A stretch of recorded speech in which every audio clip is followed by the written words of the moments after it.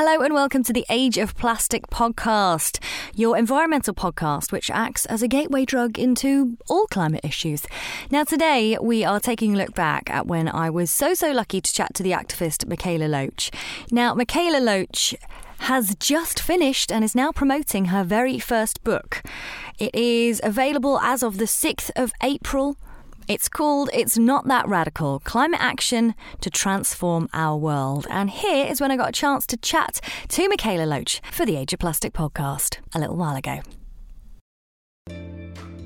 So how it's impacting people's health is unequal in so many different ways and does correspond to systems of oppression. But that means that if we address that in how we tackle the climate crisis, we can improve health. The Lancet said that the climate crisis can be seen as the greatest global health opportunity of the 21st century. And how hopeful is that? Because there are so many co-benefits to tackling the climate crisis that also dismantle oppression, which I think is just so hopeful and so great. And I wish that more people saw it through that lens.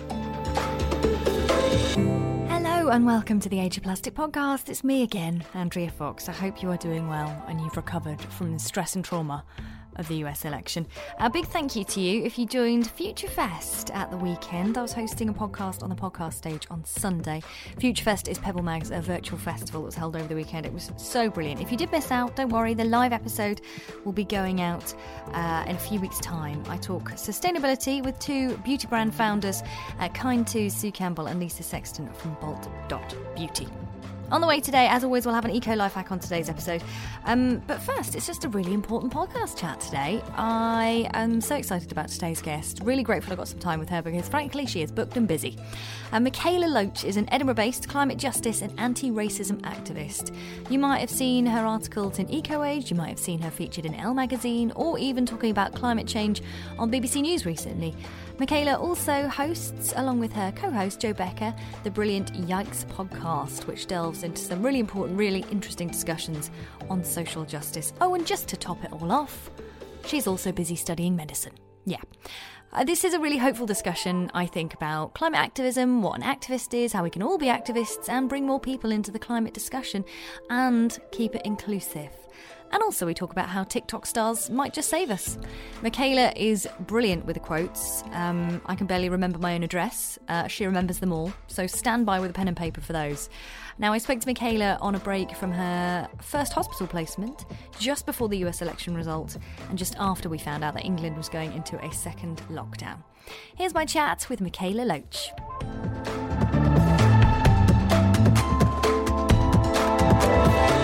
So, how are you, other than tired today, maybe? I'm good, yeah. I think this week I've weirdly felt more hopeful. So, last week I was feeling very down in the dumps about everything because of, a lot of the news that was coming out, was very awful. And to be fair, this week we've also had a lot of awful news. We've had... Yeah. And I don't know what... No, actually, I know why I'm feeling more hopeful. It's because I saw that the Chilean election that happened this week. And, there have been so many protests for how many months around, what was going on and the violence that was going on in Chile. And they, made their new constitution. And it was, in favour by 80% of the population. And that gives me hope that, we can create change. And I think that, talking to some of my friends who, aren't British, they were saying we focus too much on the West and when we look at news, and that's why we can feel sometimes down in the dumps about things. When we actually look at the rest of the world, there is so much change happening. The Bolivian election as well gave me so much hope as well. There is a new world coming, and I think I'm just feeling a little bit more hopeful that we can create change. God, you're making me feel emotional already. I was crying at Bake Off last night, and now I'm hold it together, because I was feeling I can't believe I'm talking to her today. There's so much bad news around, but I really want to focus on how she keeps joy and positivity in her activism and but that's such an interesting point, isn't it? We tend to just focus on the bad, and I'm thinking I think it was you who posted the quote about sometimes the darkness isn't darkness of the tomb, but the darkness of the womb. Yeah, I tweeted that yesterday because my favourite bookshop in Edinburgh, Lighthouse Books, who are this radical bookstore, they are so great. I love them so much. And they saw me posting about things happening in Chile, and I quoted Arundhati Roach, I always do, where she says like another world is not only possible, she is on her way. On a quiet day we can hear her breathing. And I quoted that, and then Lighthouse like messaged me and were like, this makes me think of this quote by Valerie Kaur, and it says, what if this darkness is not the darkness of the tomb but the darkness of the womb?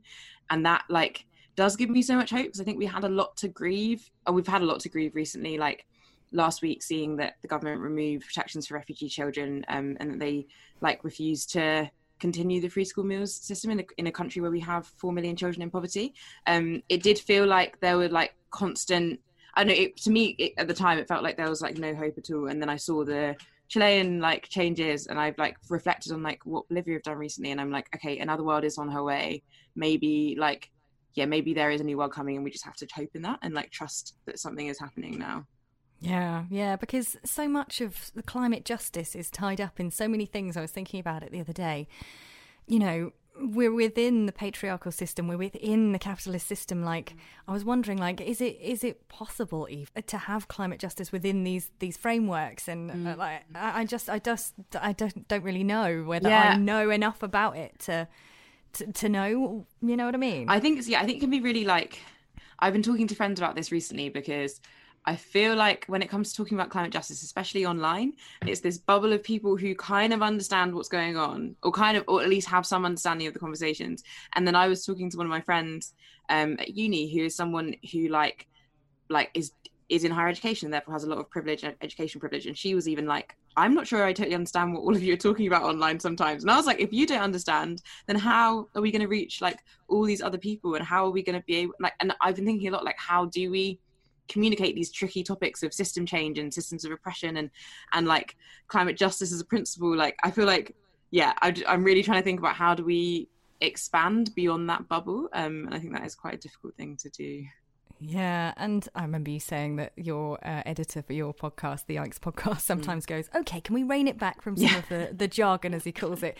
But I wanted to, I guess, kind of start with that, because I often ask guests, like, what sustainable means to them. But I suppose when you're very much like, I don't know, as women, like, I'm aware of intersexual feminism, and that is what I'm trying to learn about and practice and be in my own life. But you use the phrase intersectional environmentalism. So for anyone who maybe, like your friend at uni, doesn't necessarily know what the definition of that is, can you kind of explain that for listeners? Yeah, so I would see that intersectional environmentalism and climate justice are like the same thing with just different labels. And whatever label works for you, like, run with it. Whatever one you can understand more, run with it.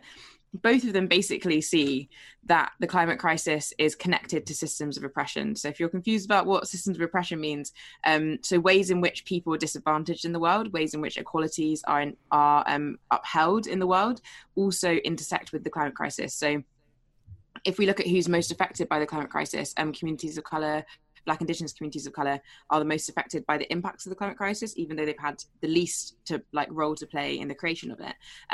But also in how we tackle the climate crisis, we need to be aware of these different inequalities, because if we tackle the climate crisis without addressing inequality, we're just going to uphold these same inequalities. And so intersectional environmentalism and climate justice both see that we can't tackle the climate crisis without paying attention to inequality. So we can't tackle the climate crisis without also like addressing sexism. We can't tackle the climate crisis without also addressing institutional racism and systemic racism and white supremacy.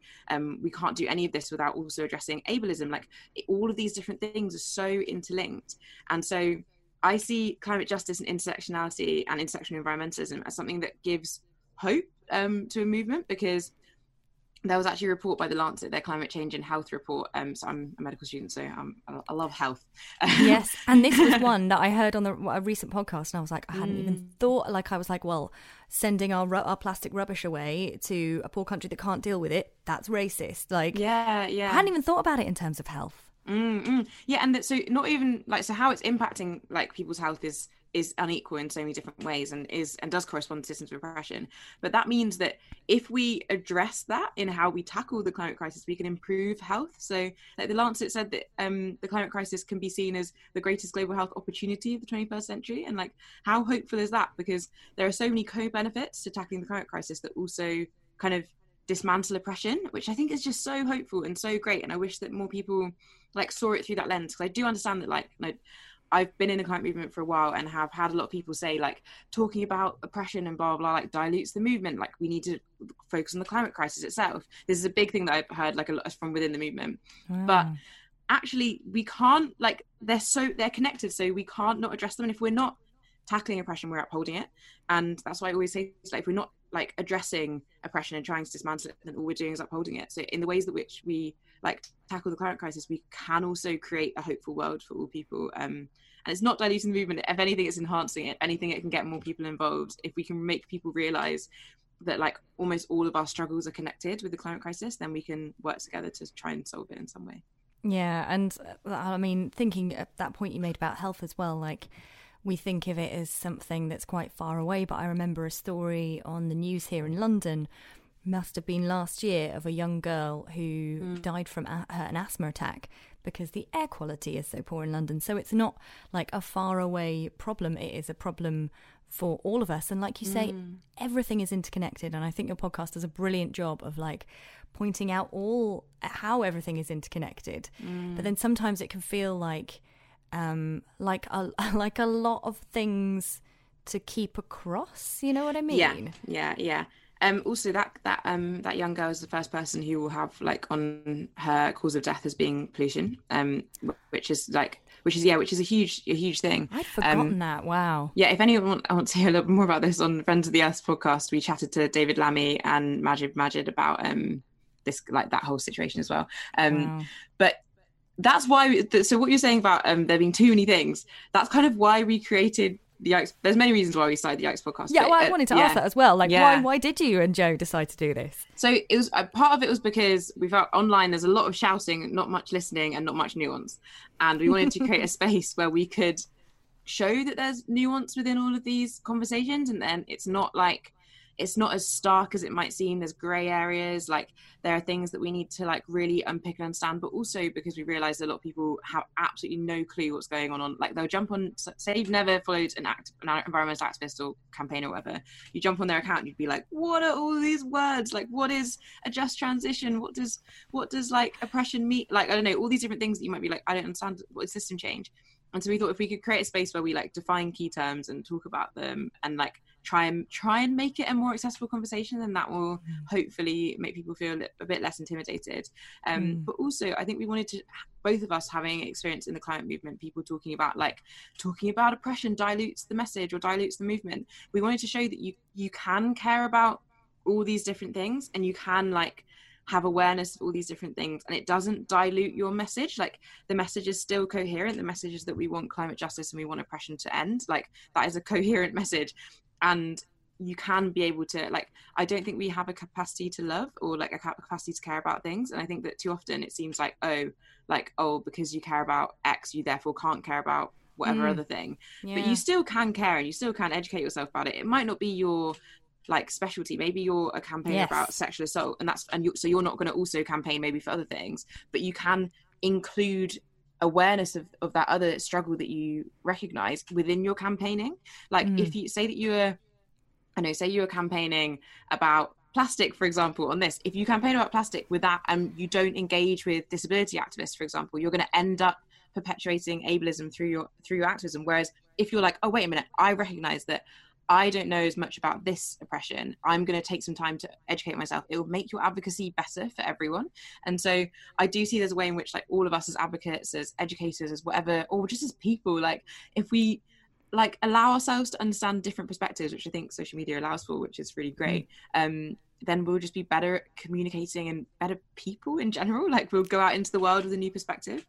Yeah, and I think that's so true. You don't have to be a specialist in everything, and you know there are people out there like fighting for clean water in Flint and fighting for, you know, better recycling here in the UK. Like you don't have to do everything, but being aware of all of those battles I think is so important.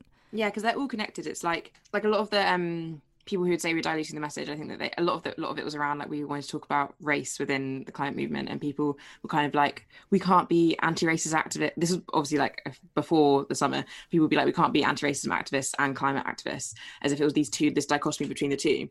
But if you're a climate activist without awareness of anti-racism or of racism, then you're going to perpetuate these systems. So it's like you don't have to you don't have to be someone who does every single cause, but you should try and be aware of them, especially if it's an impression you don't experience yourself. Like I have so much gratitude for like social media for educating me about especially about like disabled activists, and especially about like trans activists, because I just in my life hadn't known that many people who experienced those oppressions. Like and also the people that I had known, I wasn't going to be like, hey, tell me everything, like, because I'm not going to I'd read Rude, books, obviously, yeah, exactly. isn't it? But I think that it gives us a way of, social media allows us to understand things that we wouldn't be able to in like otherwise, and like gives us like access to information in a much more accessible way. And I think that's just so wonderful, and like it's such a resource that we should use. And rather than like, I don't know, rather than being so like tunnel vision to we're only going to stick to what we already know and what we already care about, be like, oh, why do these people care about this, and like how can I understand that a bit more?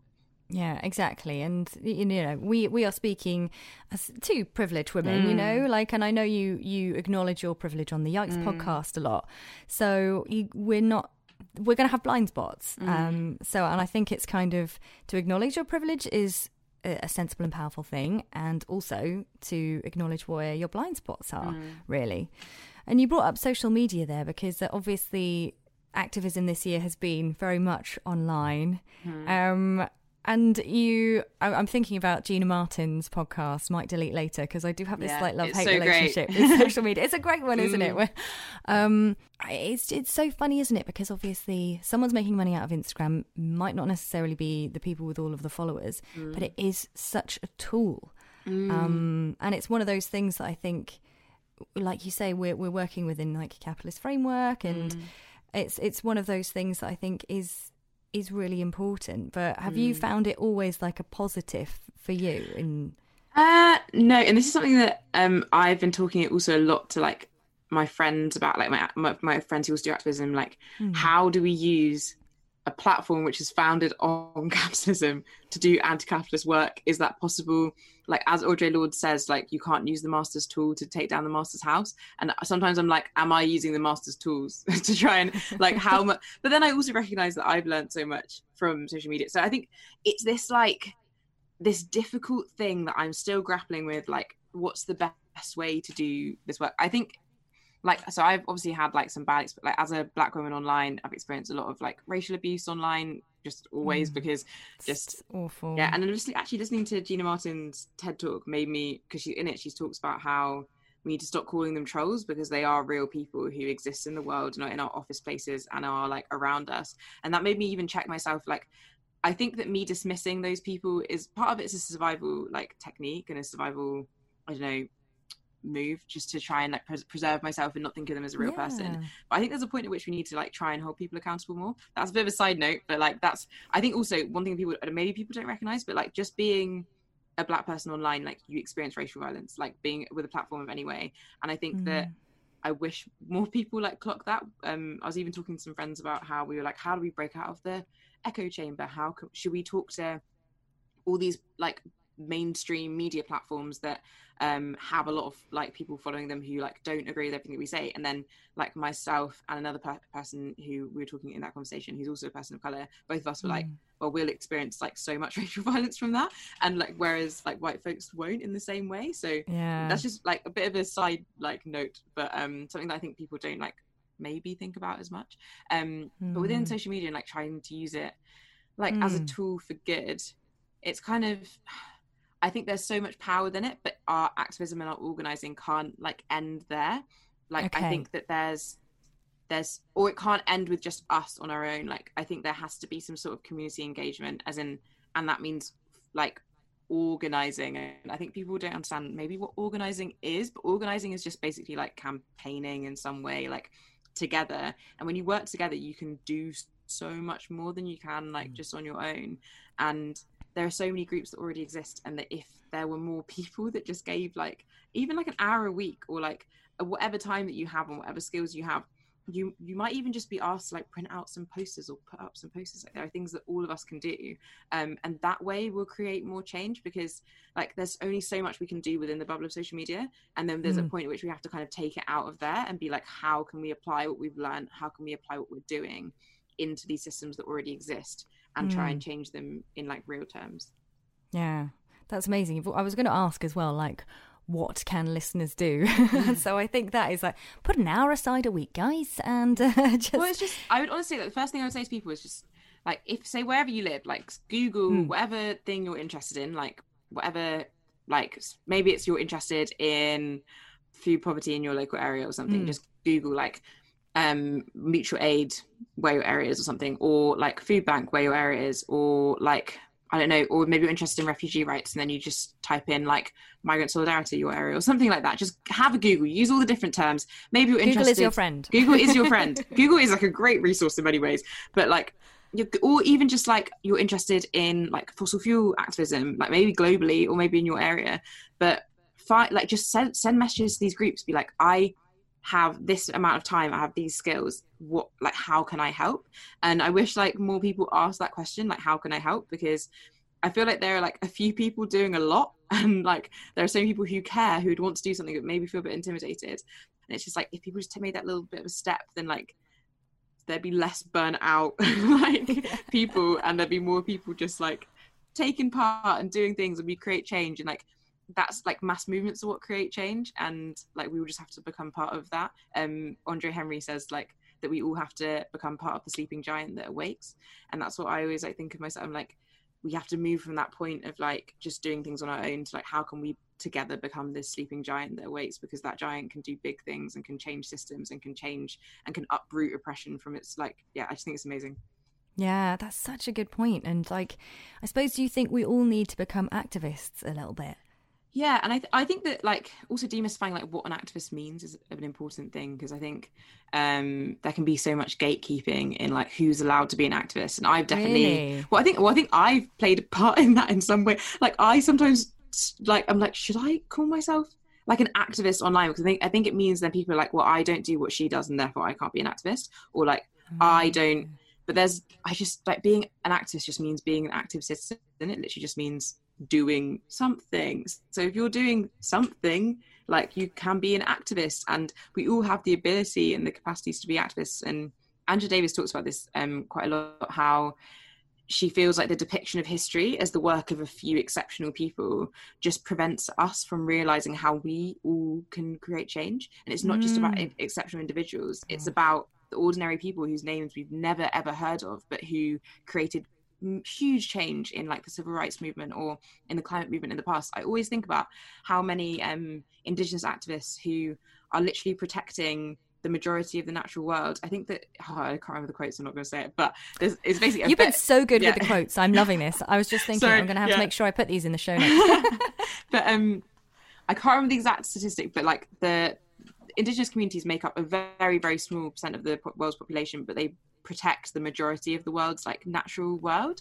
Wow. And so many indigenous activists are currently fighting constantly because they have no choice, or have literally had their lives taken from them for this fight, and we'll never know their names. Like we'll never hear their names. And oh gosh, it makes me quite emotional actually, because I just think like how much we owe these people.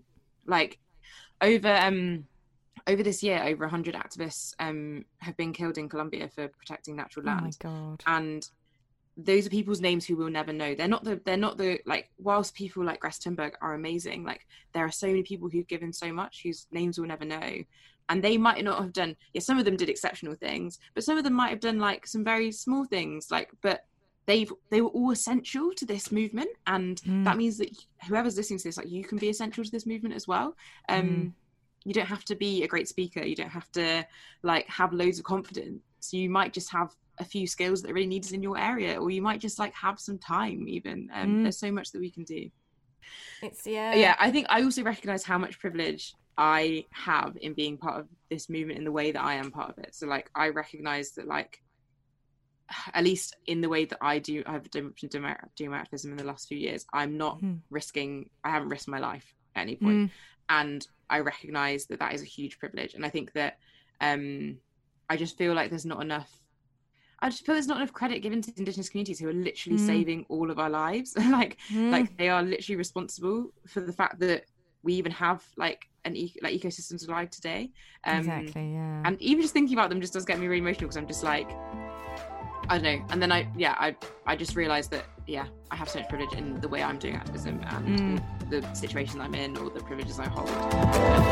This Christmas, let's green the planet. Forget socks and instead give the greatest gift, a magical, carbon-trapping, anti-climate change contraption. A tree. Treedom have spent the past 10 years working with NGOs and farmers in 17 countries, planting indigenous species of trees, creating jobs, as well as focusing on tackling issues from hunger to gender equality. So far, Treedom have planted over 1.4 million trees. That's a lot of carbon offsetting. Over 400 million tonnes to be exact.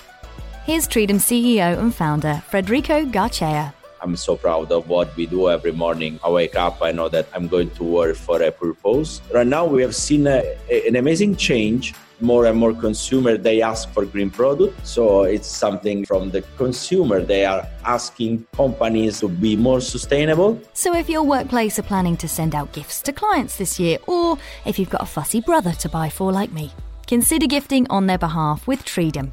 From a lemon tree in Kenya to a coffee tree in Guatemala, all from as little as €15. You can personalise your gift and get virtual updates on your tree. Join me and green the planet this Christmas with Treedom.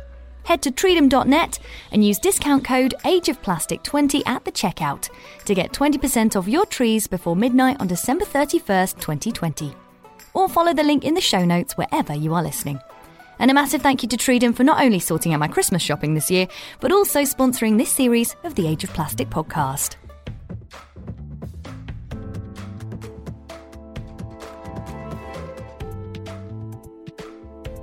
We're just so lucky, really, aren't we?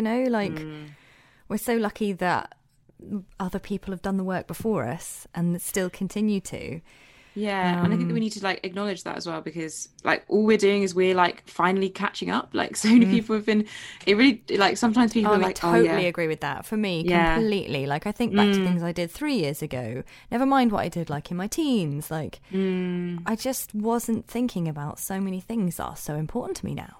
And it's so many people have been doing this work for so long. Maybe you haven't, whoever's listening, maybe you haven't started yet, but it's not too late. It's never too late to start doing something. And maybe you've participated in behaviours that are problematic, or you still do. And I'm sure that I do in so many ways.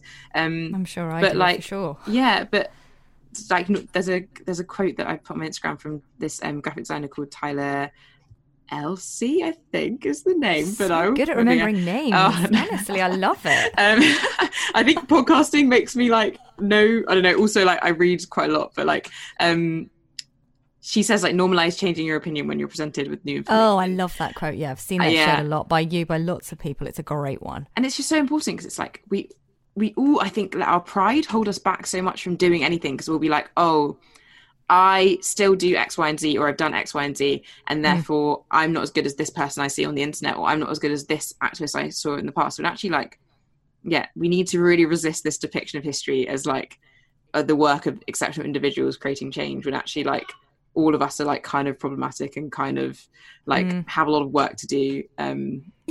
So much has gone before, and I think you're right about us, especially in the past few years. And I don't know whether I'm just becoming more politically aware, but people really digging their heels in about their opinions, especially on social media. And I think if you get those people in a room to talk about things, I don't think people would dig into those opinions as much as maybe when someone's telling them they're an idiot, or they don't know, or I don't know. That's not true of some things, but I just feel I've started trying to be a bit more, because I realised people listen, friends who maybe listen to the podcast that I do once or twice, then they'll be oh, I'm really sorry, I've got plastic in my house. I'm you don't listen, do you? Because I am not about shaming. This is, the quote that I'm sure you're aware of, that 71% of greenhouse gas emissions is down to 100 companies. Just because I've got a car in lockdown, it's a brand new thing, and I quite enjoy it. Unfortunately, it's not electric. I can't afford one yet. But and I felt really bad about it. And then I was like, I'm trying to do my bit. Like, it's not just down to me to fix everything. And it's not down to you. It's not down to any activist. It's not down to anyone who's doing this work to have all of it on their shoulders. And I think that is an important thing for people to remember when they see people and go, oh, this activist is doing everything. It's like, no, we all have to do our bit. Yeah, and like we're all hypocrites in so many ways. Like, I think especially around like lifestyle things, I've gone on like a bit of a journey with with like ethical, or not even necessarily not ethical, but like eco lifestyle things. Because I used to be like very deep into like zero waste being the thing that we need to do to create the biggest change, or even just like conscious consumerism being the best thing we can do. And whilst I still see like value in that and behavior change is important, I also recognize that we do live in these big systems and it's so much more complicated than that. And like, I was realizing it's impossible, isn't it, to have zero effect on the planet. As soon as you're born, you're going to leave a mark. Yeah, exactly. And like, I just realized that I was spending like genuinely like many hours running around to like 5 different stores, so like all my groceries would be completely plastic free, and like spending many hours like home making all this stuff just so I didn't have to use any plastic at all, and then getting really stressed out if I ever had to buy something that was in plastic. And then I was like, imagine if I reinvested that same amount of time into organizing. Like, imagine if the hours that I'm spending going to all these different stores and making my own oat milk and doing all these things, I instead like invested into a community project that would mean that like being like having a lower impact on the environment would be accessible for like all people and not just those who have the time to do all these things. The time and the money. Yes, I say it all the time. Like, I go to zero waste shops and I just know my friends who've got families just to have nowhere near the time, and I just think it's not accessible money wise for everyone, and it's not good enough just to have everything as a zero waste store. Like, that's just not the answer. If you can do that easily and accessibly, like, that's great, cool. Like, I have nothing against that at all.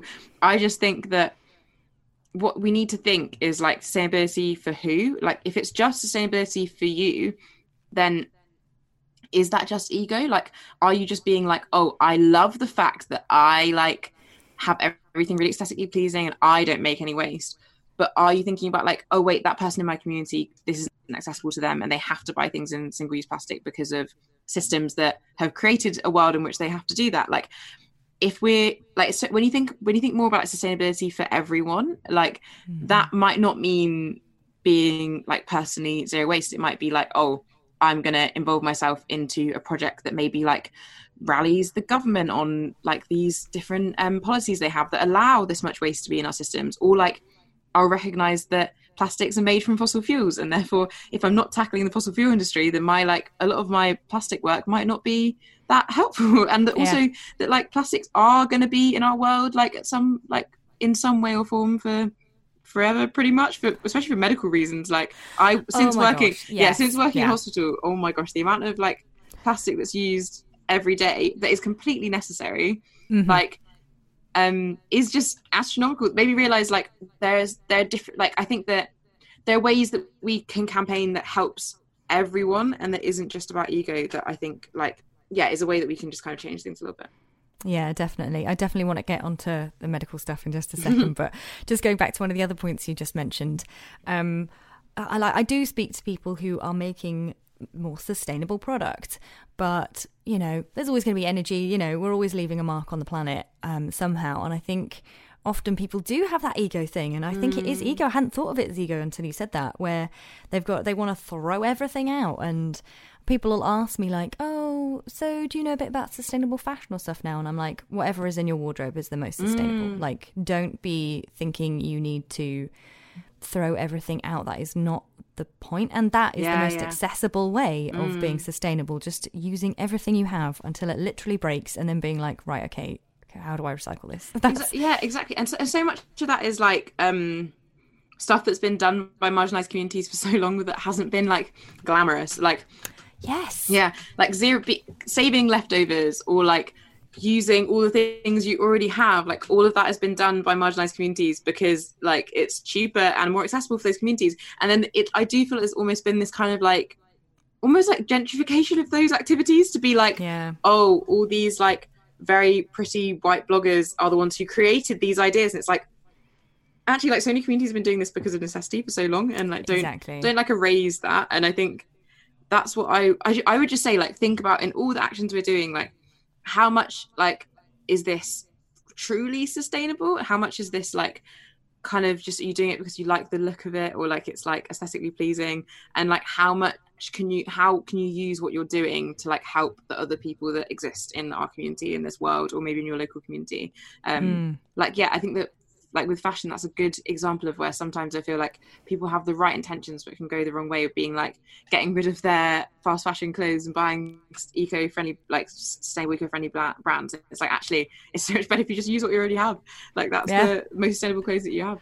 And that goes back to the point that we started this conversation with, of those lovely quotes about things may feel really difficult now, and you know, you could get down about the climate crisis, but maybe this is the rebirth into something better. It's not the end, it's the rebirth into something better. And I think that, I think that's what I have to hold on to, because I think I also find it really funny. Me and Joe, who also hosts a podcast with me, we always laugh about how we sound so much more hopeful on the podcast and in interviews than we actually are, like, usually.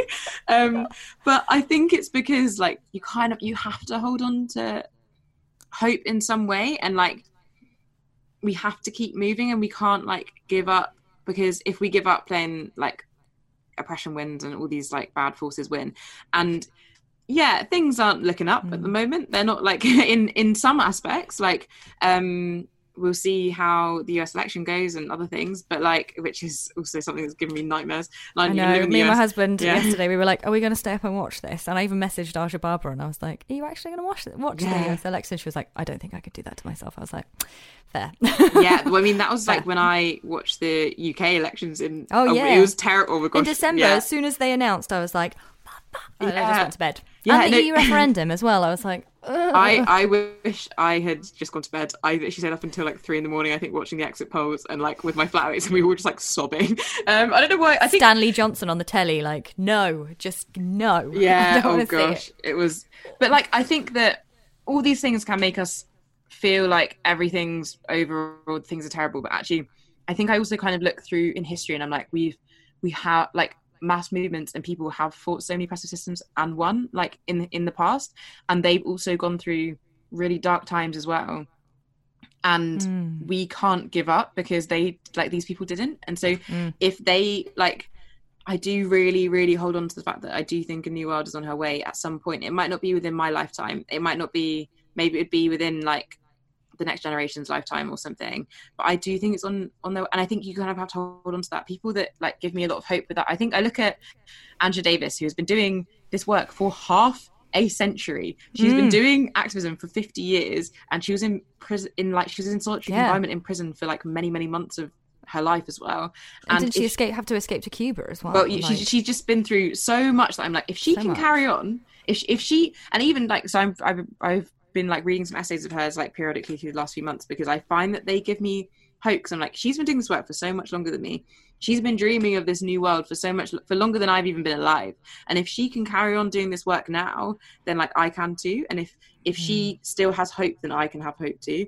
And I think that's why, like, I actually get a lot of hope from older activists, and I look at what they've done. I'm like, if they can carry on hope, if they carried on fighting for so long, then we can too, and we need to too. And it's essential that we carry on their work and their legacy.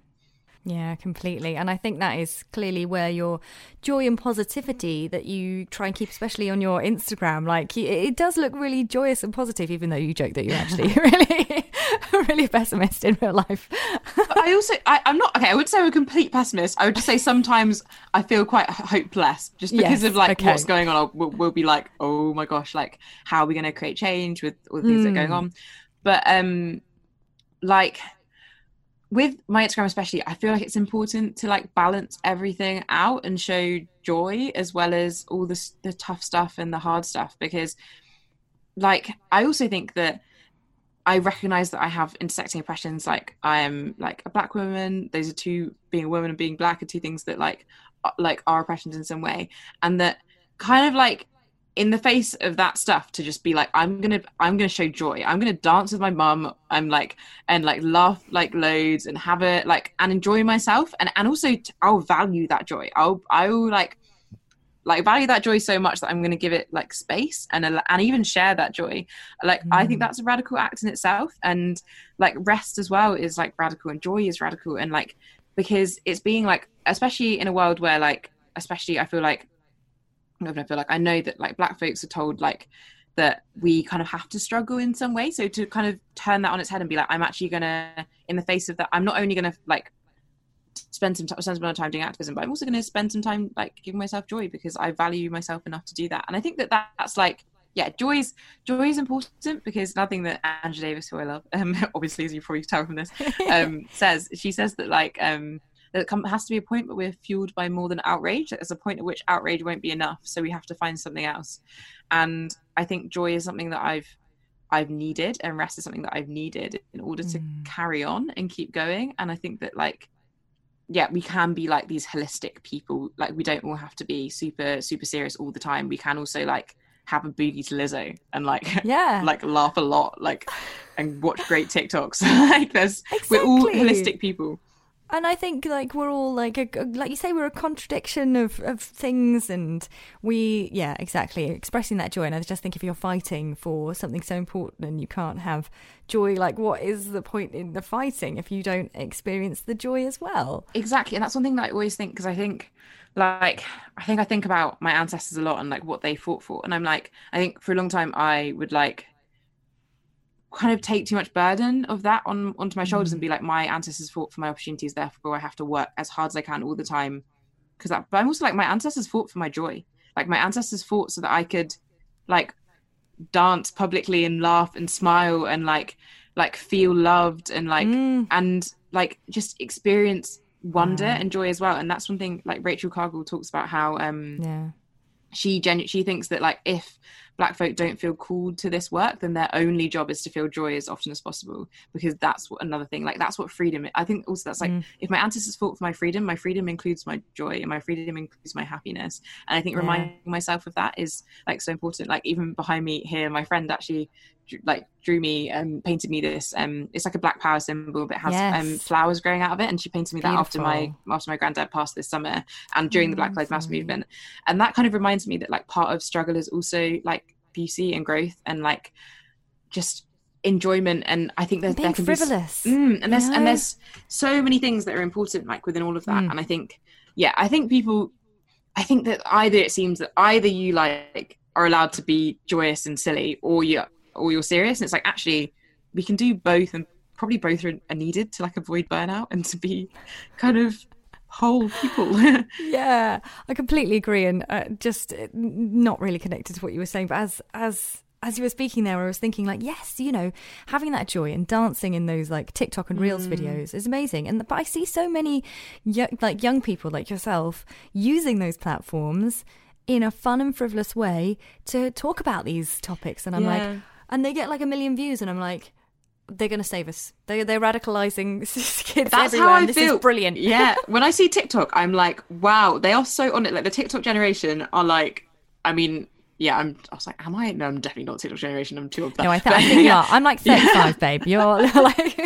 But I think I just see like... I'm only just a millennial, I think. I find it wild when I go on TikTok and I see like 14-year-olds who are making TikToks where they do these like kind of funny dances, but then they're educating you about like me when I used to buy Five Fashion, and then they're like, oh no, and I'm like, this has got 4 million views. This is amazing. I should just quit and be a TikTok star. I think I know that one.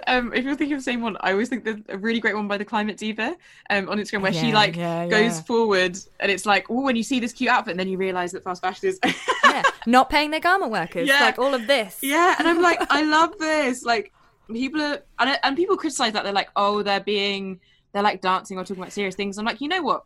TikTok as a platform, especially like how the algorithm works is it wants to promote like happy, silly dancing. So if they're gonna like manipulate that to also educate people, I'm like, these they're geniuses. Subversive genius. Yeah. Yes. Like stop like taking them down. Like they're great.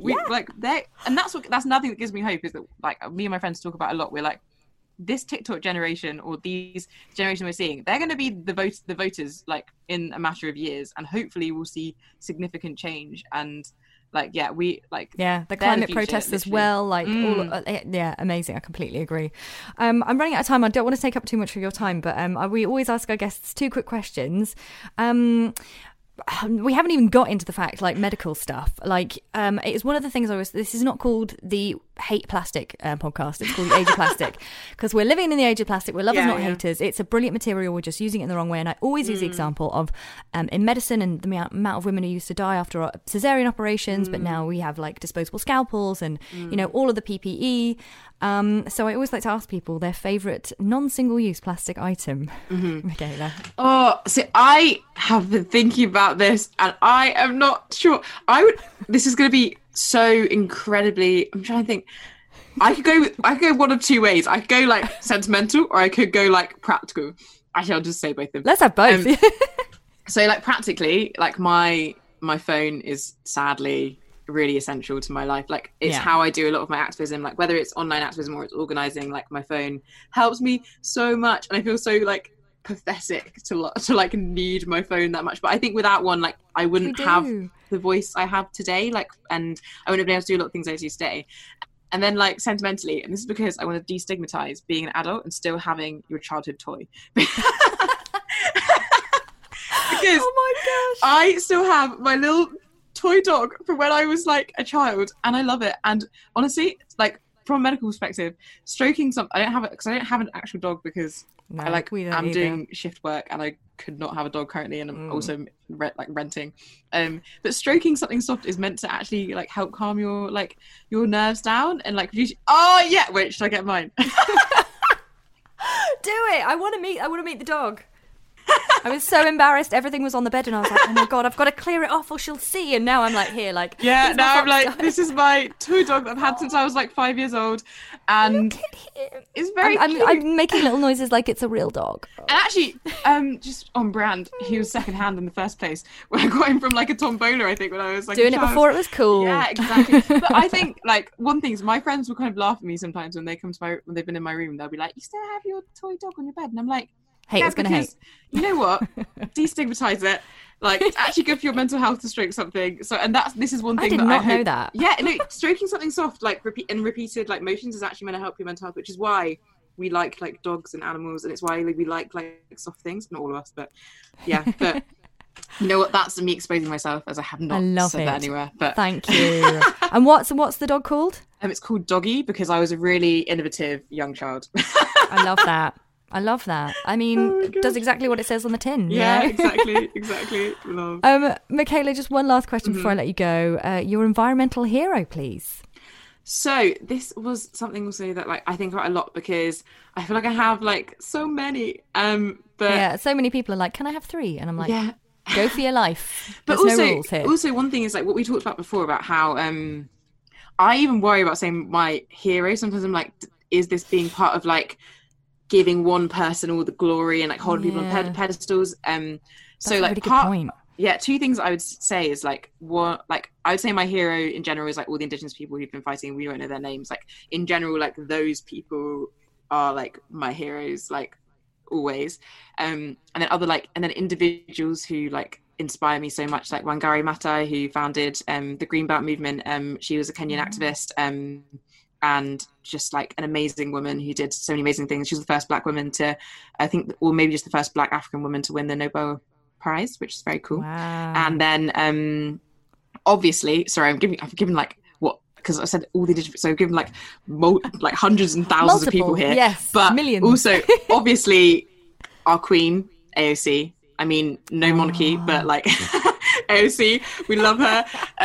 She is just incredible. And I listened to watched a video by the Sunrise Movement, which was, they basically got her live that she did after Ruth Bader Ginsburg died, and she did this amazing live, and the Sunrise Movement made like her speaking into a video that was so hopeful, especially after the new Supreme Court judge was confirmed yesterday, and who's not even qualified. Not qualified, like doesn't believe climate change is real, which is like just absolutely terrifying. But they made this like film of AOC talking about like hope and movements and mass movements, and it just gave like, it made my like heart feel just like ready to go and do things. And I just love AOC so much, and I think that she's amazing, and like her involvement in the Green New Deal and just everything is just like she is the future. I can't wait until hopefully she could run for president. Our first female first female president is what I was just about to say. Oh my gosh, that'd be amazing. Yeah. Mikaela Loach, thank you so much for joining me on the Age of Plastic podcast. No, I've absolutely loved this conversation. I've had such a good time. I so loved it. Yeah. And honestly, like, you know, when you were saying, like, people might be like, when people call you an activist, like, maybe that's slightly intimidating. I was like, I felt a little bit intimidated. I was like, I'm really excited to talk to you, but I don't want to say, like, the wrong thing. I don't know. I just... No, I don't know. So one thing just before, like, I would always say to people, like, we need to stop cancelling each other for things that we've recently unlearned ourselves. And I think that would allow also all of us to feel a bit more like comfortable in getting things wrong and being in conversations. And like, I think like, I can get really intimidated by people. And a lot of the time I'll speak to people and then I'll be like, actually, you're just another human being. And like, we are all just like people that do things, and some people do things in some ways. And anyway, I've just absolutely loved this conversation and it's been great. Thank you so much for having me. I should have said at the start, really, we were talking over Zoom, so that sound of giggling is us showing each other our stuffed toys. Mikaela Loach there on the Age of Plastic podcast. I hope you found that as interesting as I did. I absolutely love chatting to her, and you can find out how to follow her on Instagram or on Twitter, and how to listen to her podcast, the Yikes Podcast with Joe Becker, in the show notes. I put all the links for you there. Also, I've linked to her favourite bookshop up in Edinburgh with some book recommendations that came up in today's episode. Also, I realised listening back it makes it sound like I know Aja Barber. I wish. I just tweeted her and she replied. I'm very thankful for that. On to today's Eco Life Hack then, here on the Age of Plastic podcast, and I've gone with one that I know Mikaela herself supports.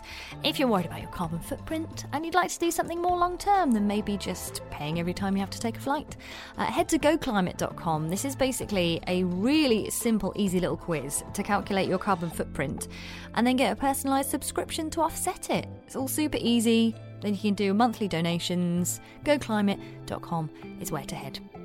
On the way next week on the podcast, if you are eager to get the festive tree up this year and put 2020 behind you, I know some people who will happily help you out with that. A London Christmas tree rental are going to be chatting to me next week on the Age of Plastic podcast. Until then, like Mikaela says, value your joy.